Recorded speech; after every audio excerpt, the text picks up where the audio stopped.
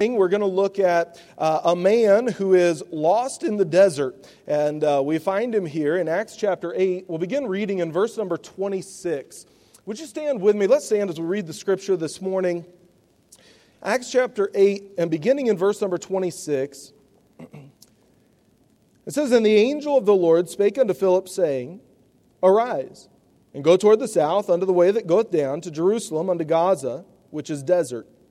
And he arose and went, and behold, a man of Ethiopia, an eunuch, of great authority, under Candace, queen of the Ethiopians, who had the charge of all her treasure, and had come to Jerusalem for to worship, was returning, and sitting in his chariot, read Esaias the prophet. Then the Spirit said unto Philip, Go near, and join thyself to this chariot." Father, I pray that you would help us this morning as we examine this passage, as we see this man who's lost in the desert and in need of somebody to give him direction. Lord, we pray that you would help us who know you as our Savior, that we would be constantly and consistently looking for opportunities to give direction. And Lord, if there's anyone here today that is lost, that is not sure exactly where they will spend eternity, they don't know exactly what the answers of life may be in some different areas, Lord, would you answer some of those questions today? Would you help even this morning that someone might be able to find the direction that is needed for their life? We love you and we thank you. In Jesus' name I pray. Amen. Thank you. You may be seated. We find a man here who has traveled a great distance. He has come from Ethiopia to Jerusalem. And the Bible tells us in verse 27, he came for to worship. And so he's come for this reason. He's worshipped apparently in Jerusalem. Now he is heading back to Ethiopia. Perhaps he has heard of the God of the Jews. Perhaps he has heard that Jerusalem being kind of the epicenter of the religion of the Jews. And so he's come here, and apparently he's trying to figure some things out. He's trying to understand some of the answers and the direction of life. And he's trying to kind of put it all together, most likely. And certainly we see from the passage that appears to be exactly what is happening. And then, of course, the Lord comes to Philip. Philip's the evangelist of the Bible. He's located in Samaria, and the Lord tells him that he is supposed to go, and he's supposed to speak to this man. Now, Jerusalem to Gaza, this man's travel, it's about an 80-mile hike. And the Lord is coming to Philip. This man's out in the middle here somewhere. Philip's down in Samaria. And the Lord says to Philip, I want you to go and I want you to find this man. He's been traveling. He's on his way back from Jerusalem. He's apparently been reading for a little while. And we see the Holy Spirit here. He was not just asking Philip to maybe go across the street and knock on the door of his neighbor. He wasn't asking Philip even to go to the next town over and kind of see if he could reach somebody there. He was asking Philip to take what for this day would have been a fairly significant journey. Probably a full day perhaps of walking and perhaps even longer. And so Philip's going to go out and he's going to find this man out here in the middle of the desert, in the middle of the wilderness. And he's going to approach him and he's going to try to help this man along. And in that I see that it took Philip a little bit of stick-to-itiveness. Now, I know that's not a real word, but it's a good word, amen? And it took him a little bit of labor, a little bit of work. Don't you appreciate people that'll work hard? I'll tell you, one thing I appreciate that you see so much of, especially my grandfather's generation, are people that they knew how to work. And we were talking, Brother Irving and I were talking about it the other night, that, there was just a generation that as a whole, they had a respect for God. Many not saved, but they at least had a respect for God. And they just knew how to get in and go to work and labor. And I'm not saying nobody does today, but I would say my generation is probably not as known for that as a couple generations ago. Amen? And so there have been generations, they know how to labor and get after it. And even still, we see people that are willing to work hard. And I think about the labor and the effort that our police forces put in. And I'm so thankful for that. And 99.99% of our police officers are doing a great job. And they put in effort and labor and do all that they can to police in a right manner. Amen? Amen. That's a good spot for a good amen. I'll give you one more chance. They do a great job in our police force. Amen? That was a little better. And I think they need to know that there's a whole lot of us as Americans that we're behind them. That we understand there's a bad officer here and there. But the reality of it is that as a whole, they are a great unit and they do a great job. And I tell them all the time, look, there's a man who works hard. We were walking into a store the other day and we saw some soldiers. I'm thankful for our soldiers, aren't you? And I'm thankful because they put in so much, and many of us have seen firsthand. In fact, many of you have put in firsthand the labor that is required, and what respect comes for these who serve in this kind of a manner. Liam and I stopped by those two soldiers. They were leaning on either side of a truck bed talking, and we stopped for just about a half a second. I said, "Men, thank you so much for serving our country." And they said, "Thank you, we appreciate it." And that was the whole conversation. We kept going, but I want them to know, and I want my son to learn, that we're thankful for those who labor to protect our country and labor to protect us. And I was in CVS up here the other day. A police officer was there. And I said, "Sir, thank you for your service. We sure appreciate you. And I know y'all have been through a lot lately. We just appreciate your service and your willingness to serve our community." And he looked at me and said, "We've all been through an awful lot lately." And I said, "I know you have." I said, "I just want you to know there's a whole lot of us that are appreciative of you. And we know that the vast majority of you are doing a great job. You're working hard and you're doing all that you can to treat people with respect in a fair manner." And he said, "I sure appreciate that." And the lady behind the desk, she said, "Sir, I just want to say I agree and thank you for serving." And we ought to be thankful for those who labor and those who work and those who have some stick-to-itiveness.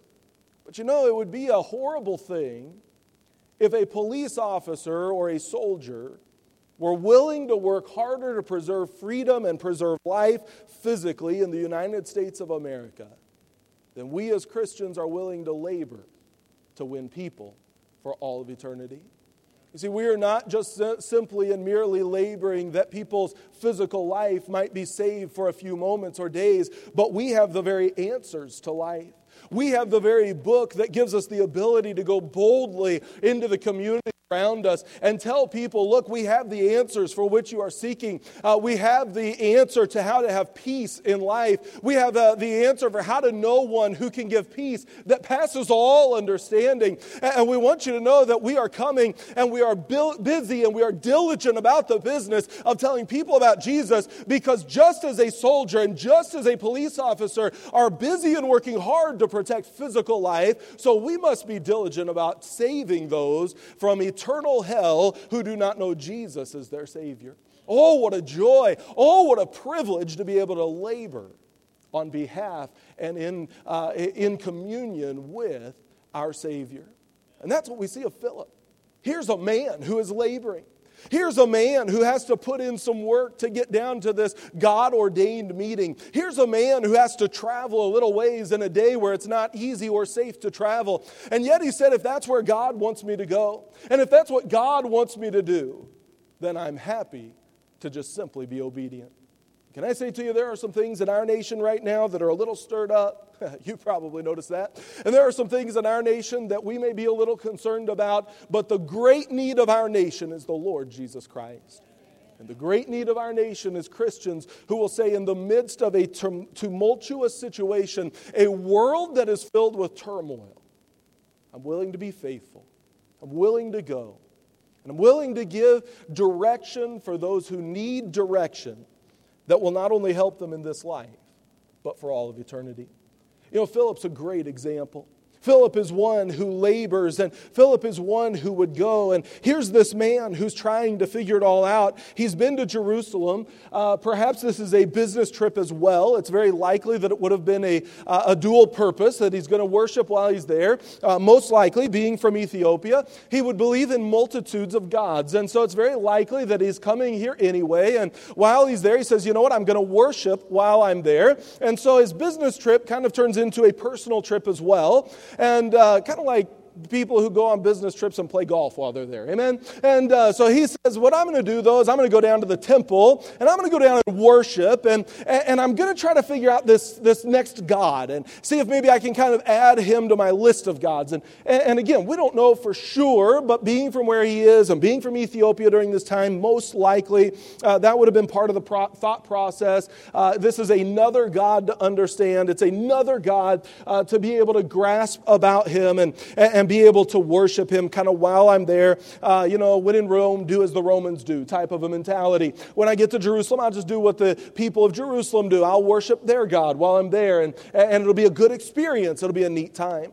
And so this man comes, and apparently while he's there, he sees some things, and he begins to hear, perhaps, even from these Judaizers who would be still living in Old Testament Judaism, but he begins to hear that their God is the one true God.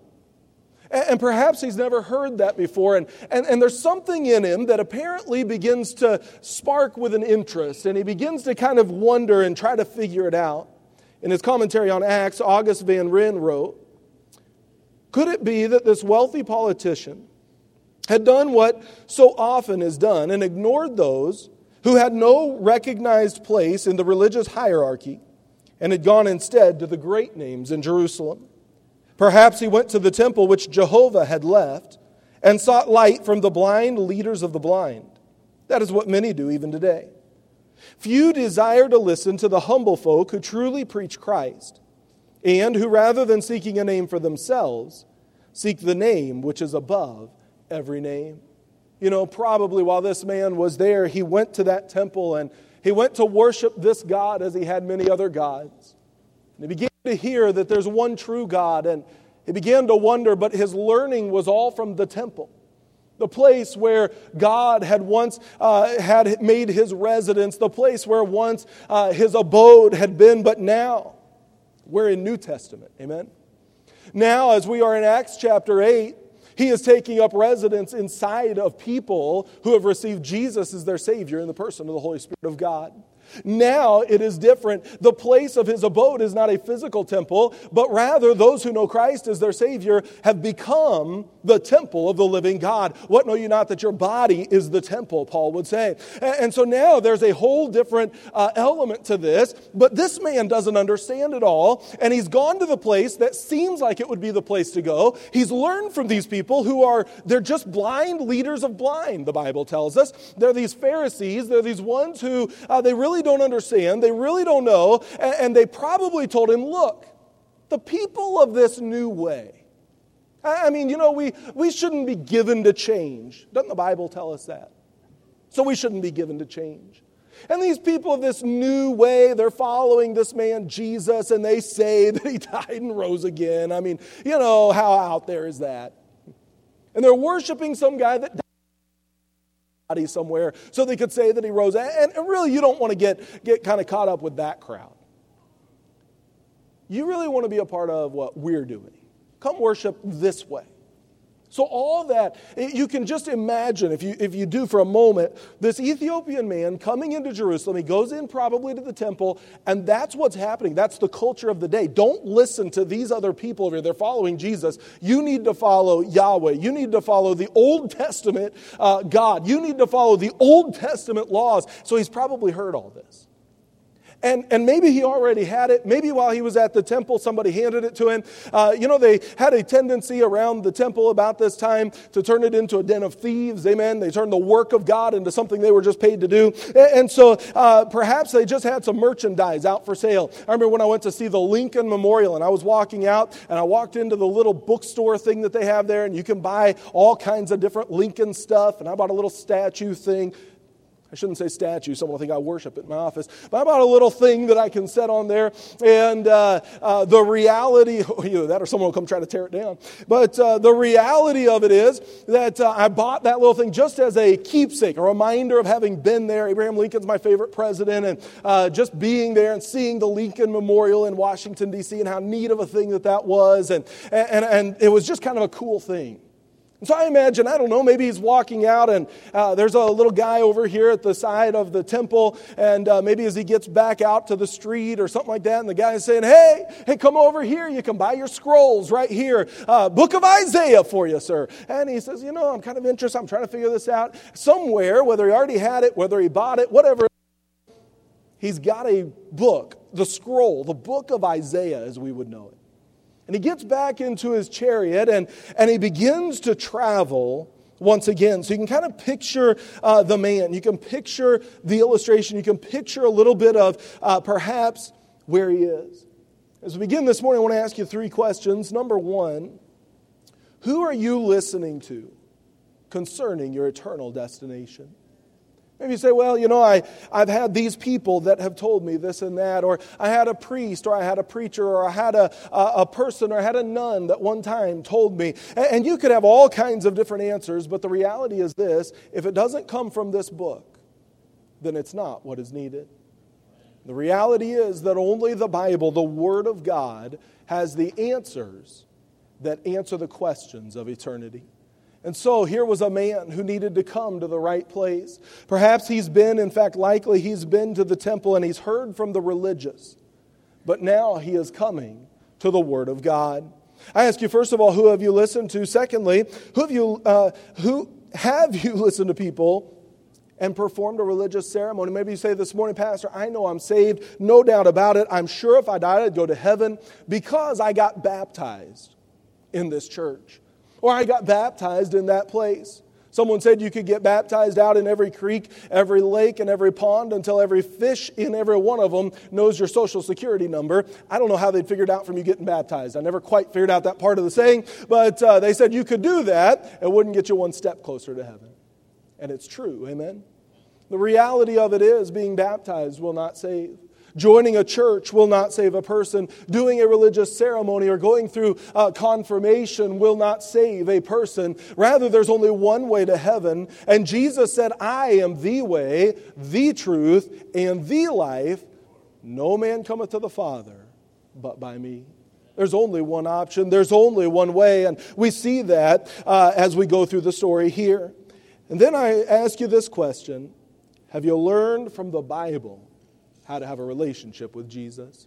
Oh, many this morning could say, yes, I know of a time when somebody took a Bible, maybe a parent, maybe a soul winner, maybe a friend or a pastor, and they sat down with me and they didn't tell me what they thought or what the church taught, or they didn't tell me a ceremony to go through, but they told me, here is what the Bible says, and I trusted Jesus alone as my personal Savior. This man is standing at this crossroad. He's heard from the religious. He's about to hear from the man of God who's going to tell him what the Scriptures say.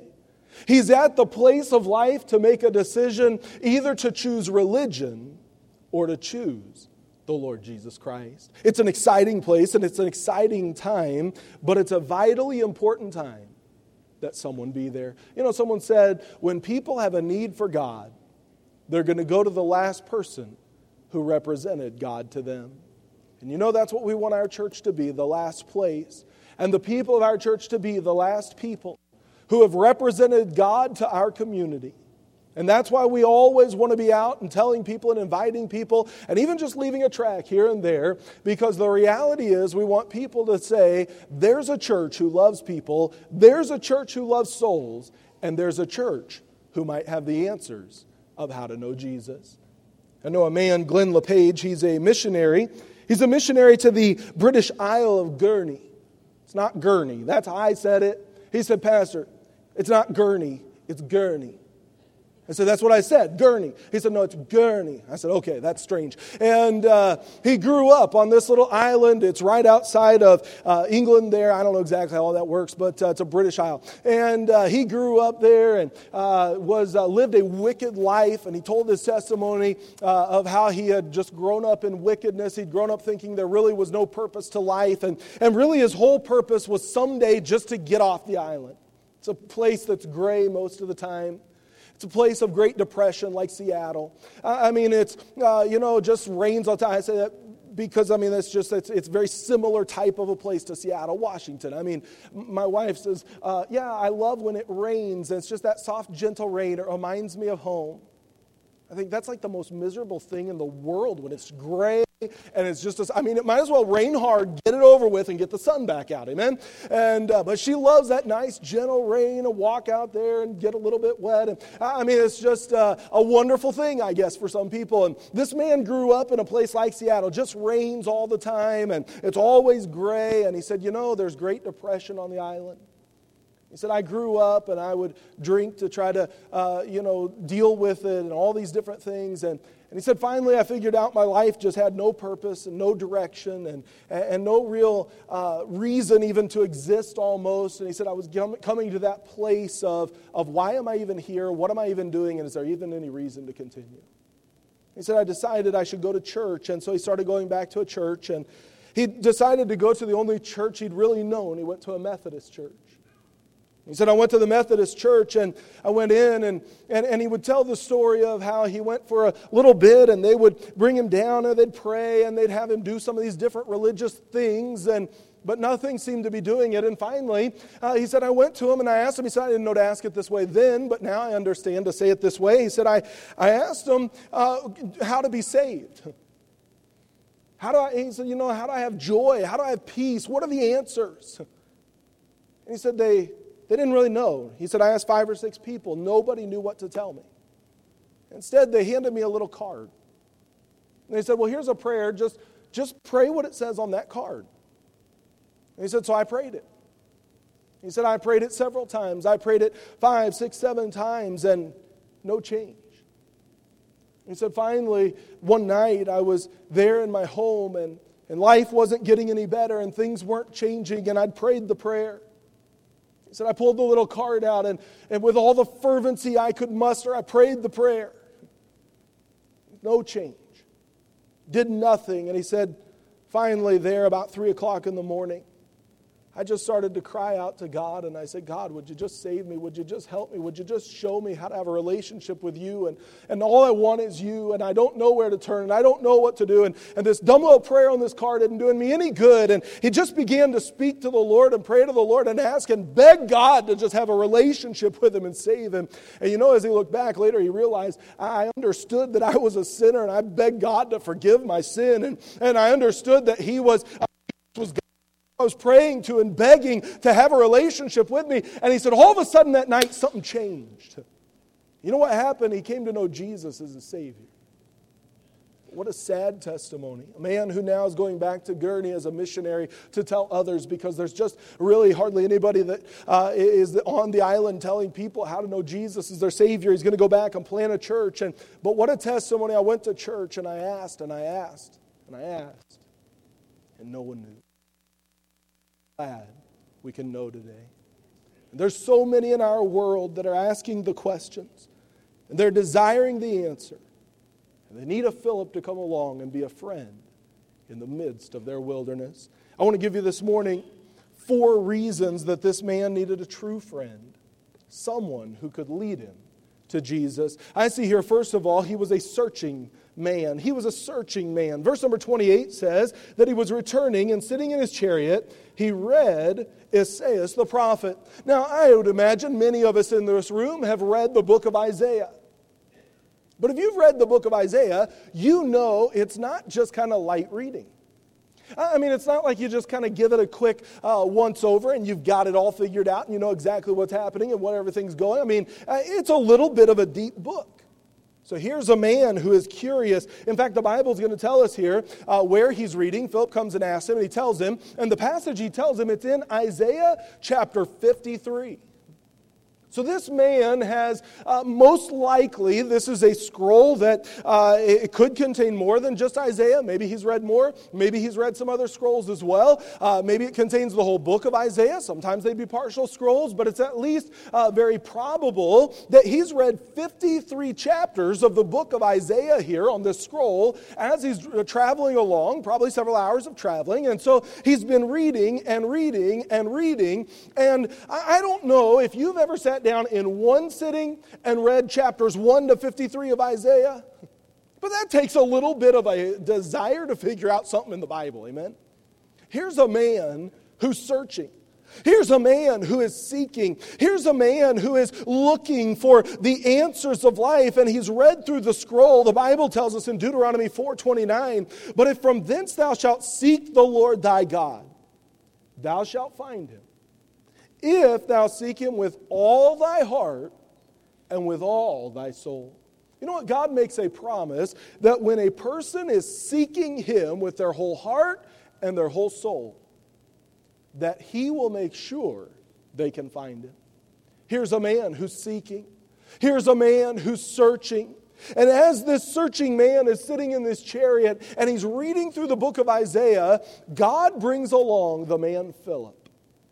And he brought him to the exact place to give the man the exact answer to the questions of his heart. Isn't it an amazing thing that it was God who made sure his answers got answered? Oh, he used Philip. But Philip is like us. He's nothing special. He's just merely a mouthpiece. It's not the man who was special. Amen? Well, I don't think so. Just like the Apostle Paul. Nothing special about the Apostle Paul, other than God decided to use him in the manner he did. But you know what? The Bible tells us even Elijah is a man of like passions as we are. It's not the men that were special. It's the way God used those men that was special. Here's a man named Philip. Here's a man who is seeking, and here's a man who's seeking the eunuch, and here comes Philip with the answers, and God's the one who brought him, and God's the one who's answering the questions, and God's the one who's making sure that he's able to find him because he's seeking with his whole heart. I'm glad that continues into the New Testament. Matthew 7:7 says, "Ask and it shall be given you, seek and you shall find, knock and it shall be opened unto you. For everyone that asketh receiveth, and he that seeketh findeth, and to him that knocketh it shall be opened." I'm glad that God gives a promise that when a person comes seeking after him, that he will make sure that they can find him. Here's a man who is a searching, a seeking man. I see, first of all, he was curious, but I see, secondly, that we know he was seeking because he was concerned. Apparently, he was concerned about himself and understanding what the truth is. You know, when a person comes to the place where they begin to seek after God and the Holy Spirit of God begins to draw them into a relationship with Almighty God Himself, when that begins to happen and when that pulling on that heart and the working of the Holy Spirit begins to take place, you know what happens? A person generally becomes concerned. And they're not just curious anymore. Now they're concerned. Wait a minute, if I don't understand these things and if I don't make the decisions necessary, then what's going to happen? Then where will I be? Then what will happen to my family, to my children? Perhaps this man's even thinking to my nation. Here's a man whose heart God was convicting of sin. Maybe you're here this morning and you'd say, "Pastor, I don't know if I've ever quite been where this man is. I don't know if I've ever really sought after God. I don't know for sure, absolutely and totally, that if I died right now, that I would wake up in heaven. I don't know if I could say that." But I would say this morning I'm concerned. I want to know.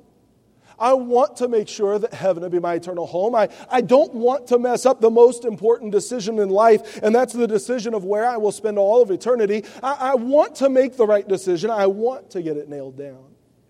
Can I say to you this morning, if you're here, that God brought you here to be able to get the answer to that this morning. Here's a man just like you. He's seeking. He's searching. You say, "Pastor, I don't have any question whatsoever. If I died right now, I'd wake up in heaven, no doubt about it. Can I just kind of tune out now?" No, hold on. These are the people that are all around us in society. Do you realize we live in the midst of a society that is literally crying out for help? And we live in the midst of a society filled with people who are seeking for the answers. They're seeking for hope.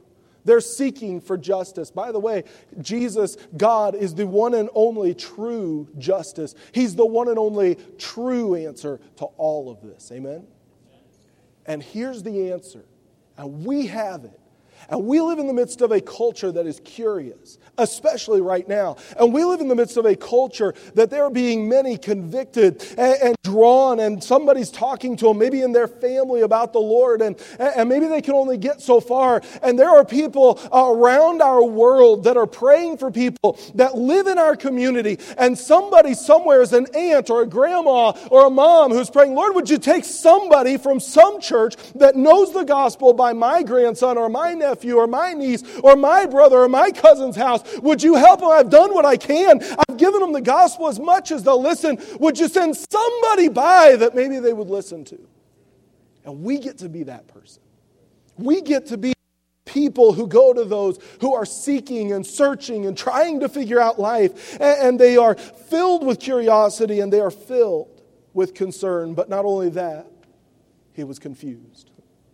He's seeking because he does not yet understand. And do we not live in the midst of a society that is obviously confused? A society that obviously is looking in the wrong places for the right answers.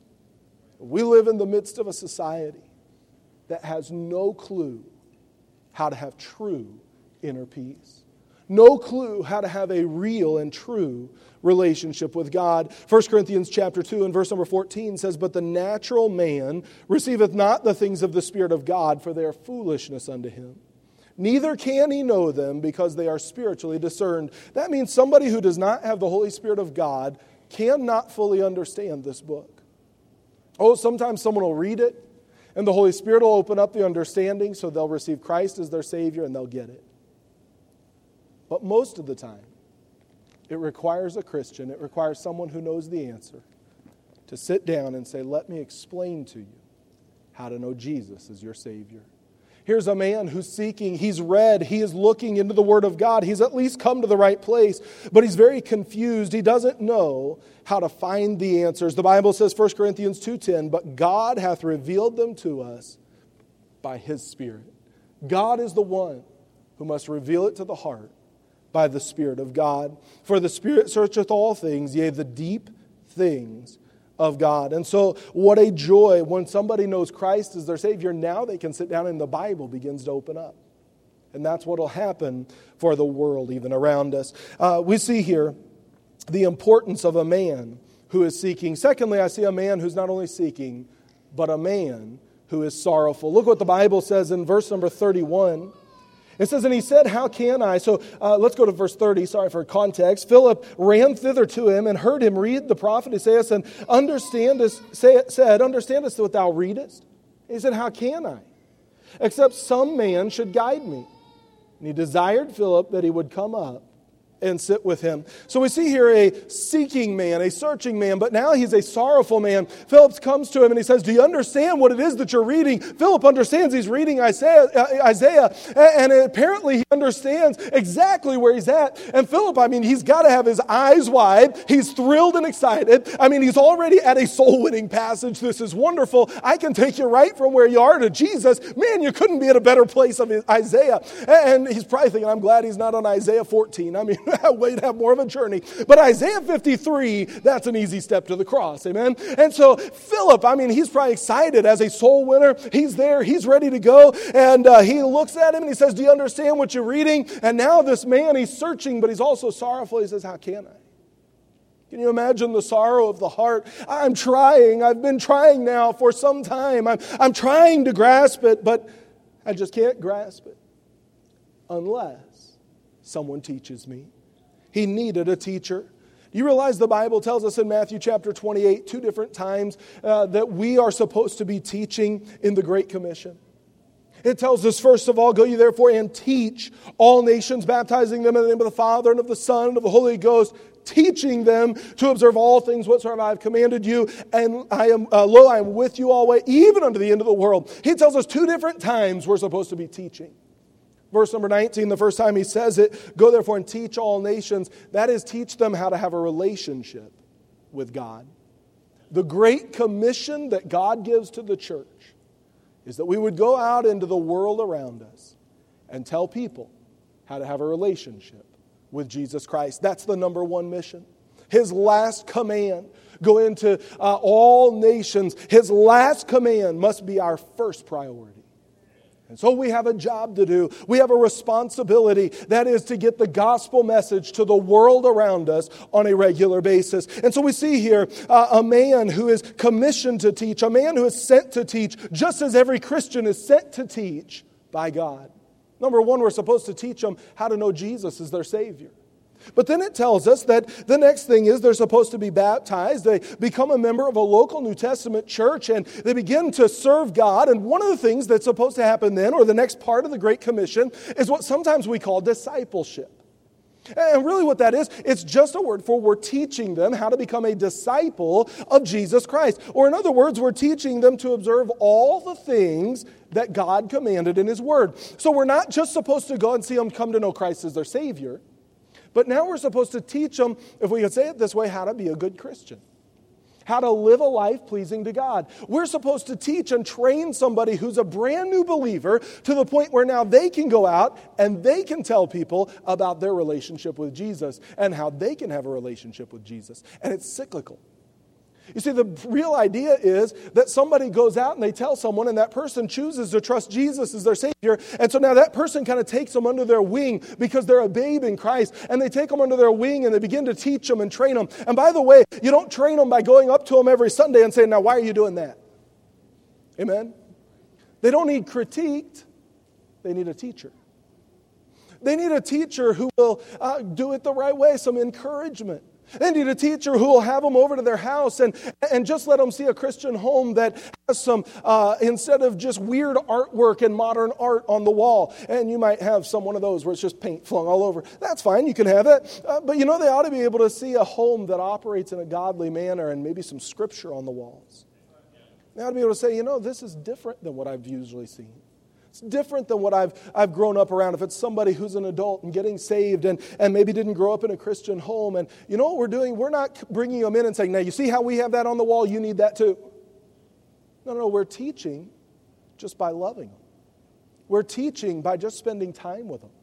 We're teaching gently. Hey, the great need that people have is not that they change what's on their wall, and it's not that they change what's dressing their body. It's that they change the heart, that they are renewed in their mind. Amen? Romans 12, that they're renewed in their mind. And by the way, if they fall in love with Jesus, He will tell them what to wear and what to put on their walls. Amen? And so the reality of it is we have a need to be out. Here's a sorrowful man. He just needs a teacher. He needs somebody who will help him. Thirdly, I see a submissive man. Verse number 34 says, and the eunuch answered Philip and said, I pray thee, of whom speaketh the prophet this, of himself or some other man? Here's a man who was receptive. He's asking questions. He's willing to be taught. He's saying, look, just give me the answers of the passage. I'm trying to understand it. He was receptive. Verse 35 says, then Philip opened his mouth and began at the same scripture and preached unto him Jesus. You notice he didn't give him necessarily the full answer of who this man was. Was he talking about Isaiah? He said, let me just tell you about Jesus. That's the real focus of the passage. Can we say this morning, the real focus of our church is not that we have more people, though that's wonderful when it happens. And the real focus of our church is not that we all dress the same and all look the same and have some ability to mold in and fit in and have some outward compatibility. That's not really the goal of our church. The real goal of our church is that people will fall in love with Jesus and that Jesus will be lifted on high and glorified. Jesus is the purpose of our church. Jesus is the goal that we have as a church, to grow in our relationship with Him. That's what it's really all about. It's really all about Jesus Christ. Here's a man, Philip, who understood that. This man was receptive. He hears now about Jesus. And then verse 36 says, and as they went on their way, they came unto a certain water, and the eunuch said, see, here is water. What doth hinder me to be baptized? I see he was not only receptive, he was responsive. I'm willing to make a decision for Christ. I'm willing to do something. I'm willing to respond to Him. And he was receptive. And then verse number 37, Philip said, and now here's what would hinder him, if thou believest with all thine heart, thou mayest. Believe what? Well, the book of Romans tells us he had to understand that he was a sinner, number one.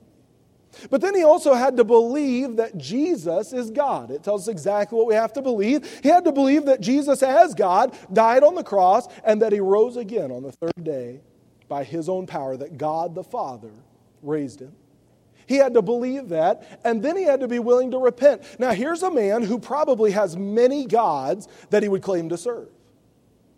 So repent means he had to say, I'm not going to worry about serving any of those. I'll give them all up for Jesus alone. And so here's the man with these questions, and Philip is saying to him, look, if you believe, if you're willing to make that kind of a decision, that kind of a commitment, then you can be baptized, but until then you cannot. Because the baptism is only a picture, but it's a picture that I've chosen to receive Jesus as my Savior. I've turned from everything else. And so the idea was not, let's get baptized so we can go to heaven. It was, have you already made the decision to respond to Jesus? That's what takes you to heaven, and then you can be baptized. And so he asks him the question, or he makes the statement, if you believe with all your heart, then you may. That is the requirement. That is what must happen. Verse 37 at the end, and he answered and said, I believe that Jesus Christ is the Son of God. Oh, what an answer. We read that sometimes perhaps from our Western mindset. We say, okay, he believed that Jesus was the Son of God. A lot of people believe that. No, he said Jesus Christ, that is Jesus the Messiah. I believe this Messiah that you're telling me, I believe he's the Messiah of the Old Testament. I believe that he is God in the flesh, in other words, who has come. Jesus the Christ, Jesus the Messiah. And not just that, but I believe he is the Son of God. In this time, to say that, for us in our Western mindset, if we say the son of someone, we picture a father and a separate person who is the son. Somebody could say that my son is the son of Brian Shaffer, and they would be accurate. Liam is the son of Brian Shaffer. And you would picture that not as they are one and the same, but they are two different people. That's the dad, that's the son. But New Testament times, that's not how it was. In the Eastern mindset and in this New Testament age, it was to say that he is the son of someone was to say they are exactly co-equal. They are indeed one and the same. And he's making that claim. Here's what he's saying. I believe Jesus is the Christ. He's the Messiah of the Old Testament. I believe that he's the one true God, the God he probably had just heard about there in Jerusalem in the temple. I believe he is that one true God. And I believe that Jesus is the one who's that Messiah. And not only that, but I believe that he is one and the same with God the Father. He is the Son of God. I believe he's the Messiah. And I believe that he is God in the flesh. In other words, I'm turning from all of everything else, because I've found the one true God. Yes, I'd like to be baptized so I can identify with the fact that I've chosen him and rejected them. What a decision. So here's a man choosing Christ above all else and exclusive of all else. It's Jesus alone. He was a submissive man. He did not demand that God try to explain it all to him. He just simply said, I understand the word of God, and I'll respond to it. And then I see he's a saved man. The Bible tells us, verse 38, and he commanded the chariot to stand still and went down both into the water, both Philip and the eunuch, and he baptized him. The baptism showing that he had made the decision to trust Jesus as his Savior. He was saved. He was saved first from the bondage of sin. Maybe you're here this morning and you say, I don't know that heaven will be my eternal home, but there's so much that I just need to change and I need to fix. And I really kind of need to flip over a new leaf in my life. And when I get some things in order, then I'll come back and I'll get it taken care of. But I really need to kind of straighten my life out before I really come to God. But that's not what is needed. Jesus says that you're to come just as you are. Don't try to fix anything, because all you can do is a superficial fixing for a few moments, but he's the one who can transform the heart and transform the mind. He's the one who gives not only salvation, as we often think of eternity, but this man was saved, and every person who trusts Christ as their Savior is saved from the bondage of sin. They are set free to be able to serve God. Not only was he saved from the bondage of sin, he was saved from burning in hell. Amen? He was saved for all of eternity. The Bible says there's only one of two places a person can go for eternity. When your body separates from your soul, it goes somewhere, either to heaven forever and ever, or to hell forever and ever. You say, how could a loving God choose to send a person to hell? Oh, he never does, but he does allow a person to make a decision of where they will spend eternity. The fact is, Jesus died not willing that any should perish, but that all should come to repentance. And whosoever will may come. They just have to be willing to come. But the reality is God allows you to have a choice, a free will. He allows you to choose to either receive or reject him. The fact of the matter is, when we reject him, the Bible says he can allow nothing but absolute perfection into his heaven. People hear about the fires of hell. The fires of hell are not the big problem of hell. The big problem of hell is it's a place of separation from a holy God. The fact is, that is what makes it a place of eternal death. But eternal life is being with God. That's the biggest difference of them all.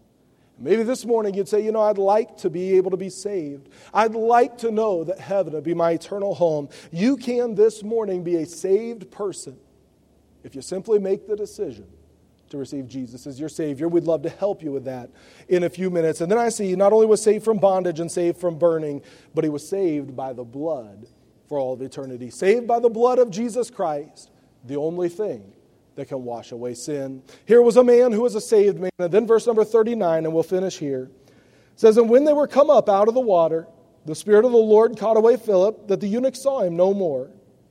And he, the eunuch, went on his way rejoicing. I see he was a saved man, and then he became a singing man. He's rejoicing.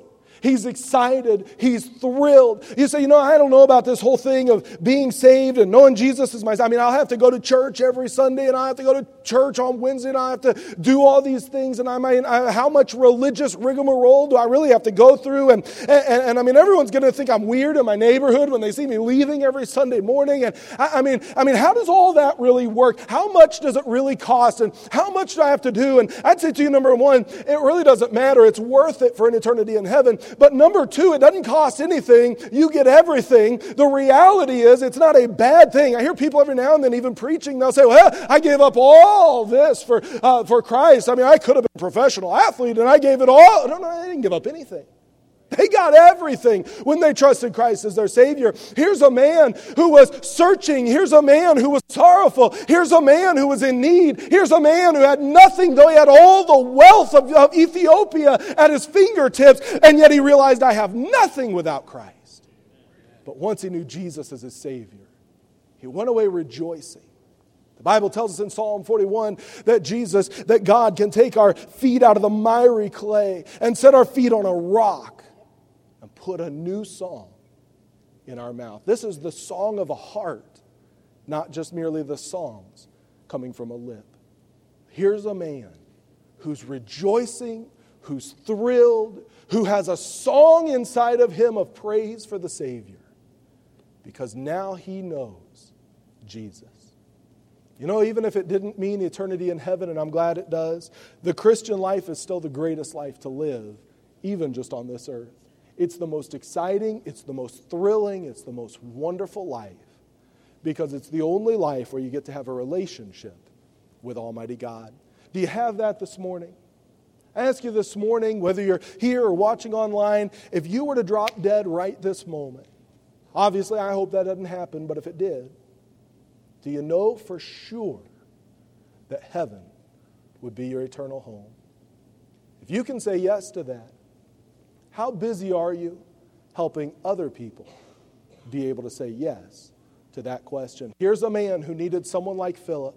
He's lost in the desert. Oh, he knew where he was going and which road to take, but he did not know where he was going for eternity. And we pass by people every day. They're lost in the middle of the desert of life, and they're searching and they're seeking. Are we giving them the answers as we pass along their way? Father, we love you. We thank you.